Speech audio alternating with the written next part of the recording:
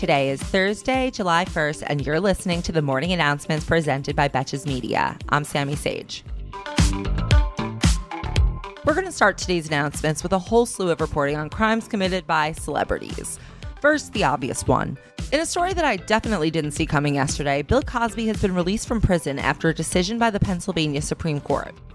Cosby had served 3 years of a 3 to 10 year prison sentence already, and then the court ruled that he had been denied a fair trial in 2018, and this is why. In 2005, Cosby was being investigated for the assault of Andrea Constand, the same woman who he eventually went to jail for assaulting in 2018. However, at that time, a former district attorney named Bruce Castor had given Cosby his assurance that he would not be charged in the case if he testified. But then, a few years later, Cosby was indeed found guilty based on that exact testimony, which in the legal system is a big no.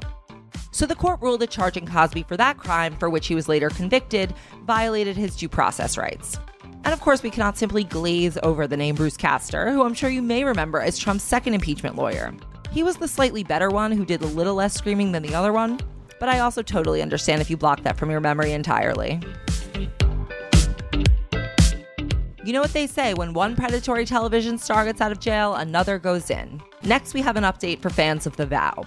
Yesterday, former Smallville actress Allison Mack was sentenced to 3 years in prison for her role in the sex cult NXIVM. She is also required to have 3 years of supervised release after serving her prison term and has to pay a $20,000 fine.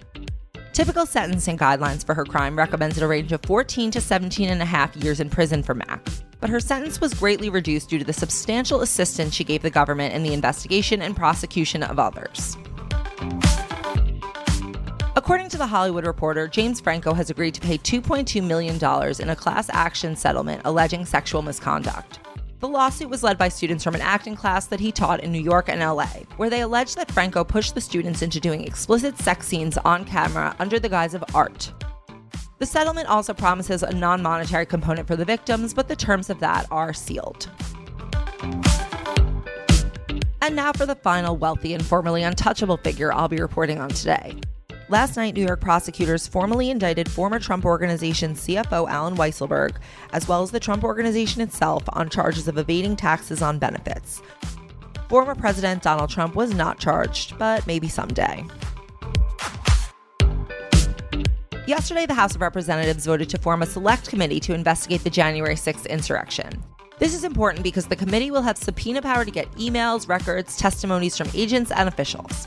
And just in case you were playing your own little guessing game with yourself regarding how many Republicans voted for the committee, that answer would be 2.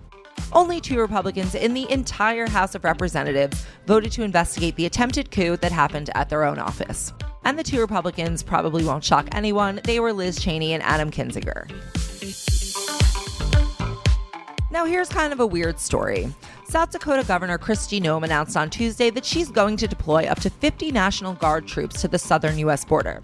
To make this story even more exciting and weird, the mission will apparently be funded by a private donation from an out-of-state GOP billionaire. The undisclosed amount was paid to the state of South Dakota by Willis and Reba Johnson's Foundation, which is a Tennessee-based nonprofit that donates to various groups including churches, the NRA, and GOP candidates. In an interview, Johnson said that his donation 100% was meant to fund the border deployment. And according to Governor Noem's office, the Guard members will deploy in response to Texas Governor Greg Abbott's plea to increase border security with more law enforcement resources from other states. And the initial deployment will last 30 to 60 days. And if you're feeling like all of this definitely sounds really weird, is this normal and okay? Your instinct would be right. This is completely unprecedented and likely unethical. And frankly, I just don't understand why this guy can't spend his money like a normal billionaire and just shoot himself into space. And lastly, former Secretary of Defense Donald Rumsfeld passed away yesterday at age 88.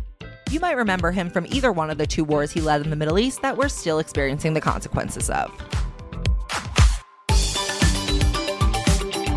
Thank you for listening to the morning announcements. If you're enjoying these daily updates, you can help support this show and keep it growing by pressing follow on your Spotify and/or rating, reviewing, and subscribing on iTunes. And of course, I really appreciate all of your support and feedback. For more in-depth and hilarious discussion on today's most important issues, be sure to tune in to the Betches Up podcast every Monday through Friday, wherever you listen to podcasts. Until tomorrow, I'm Sammy Sage, and now you know what the fuck is going on.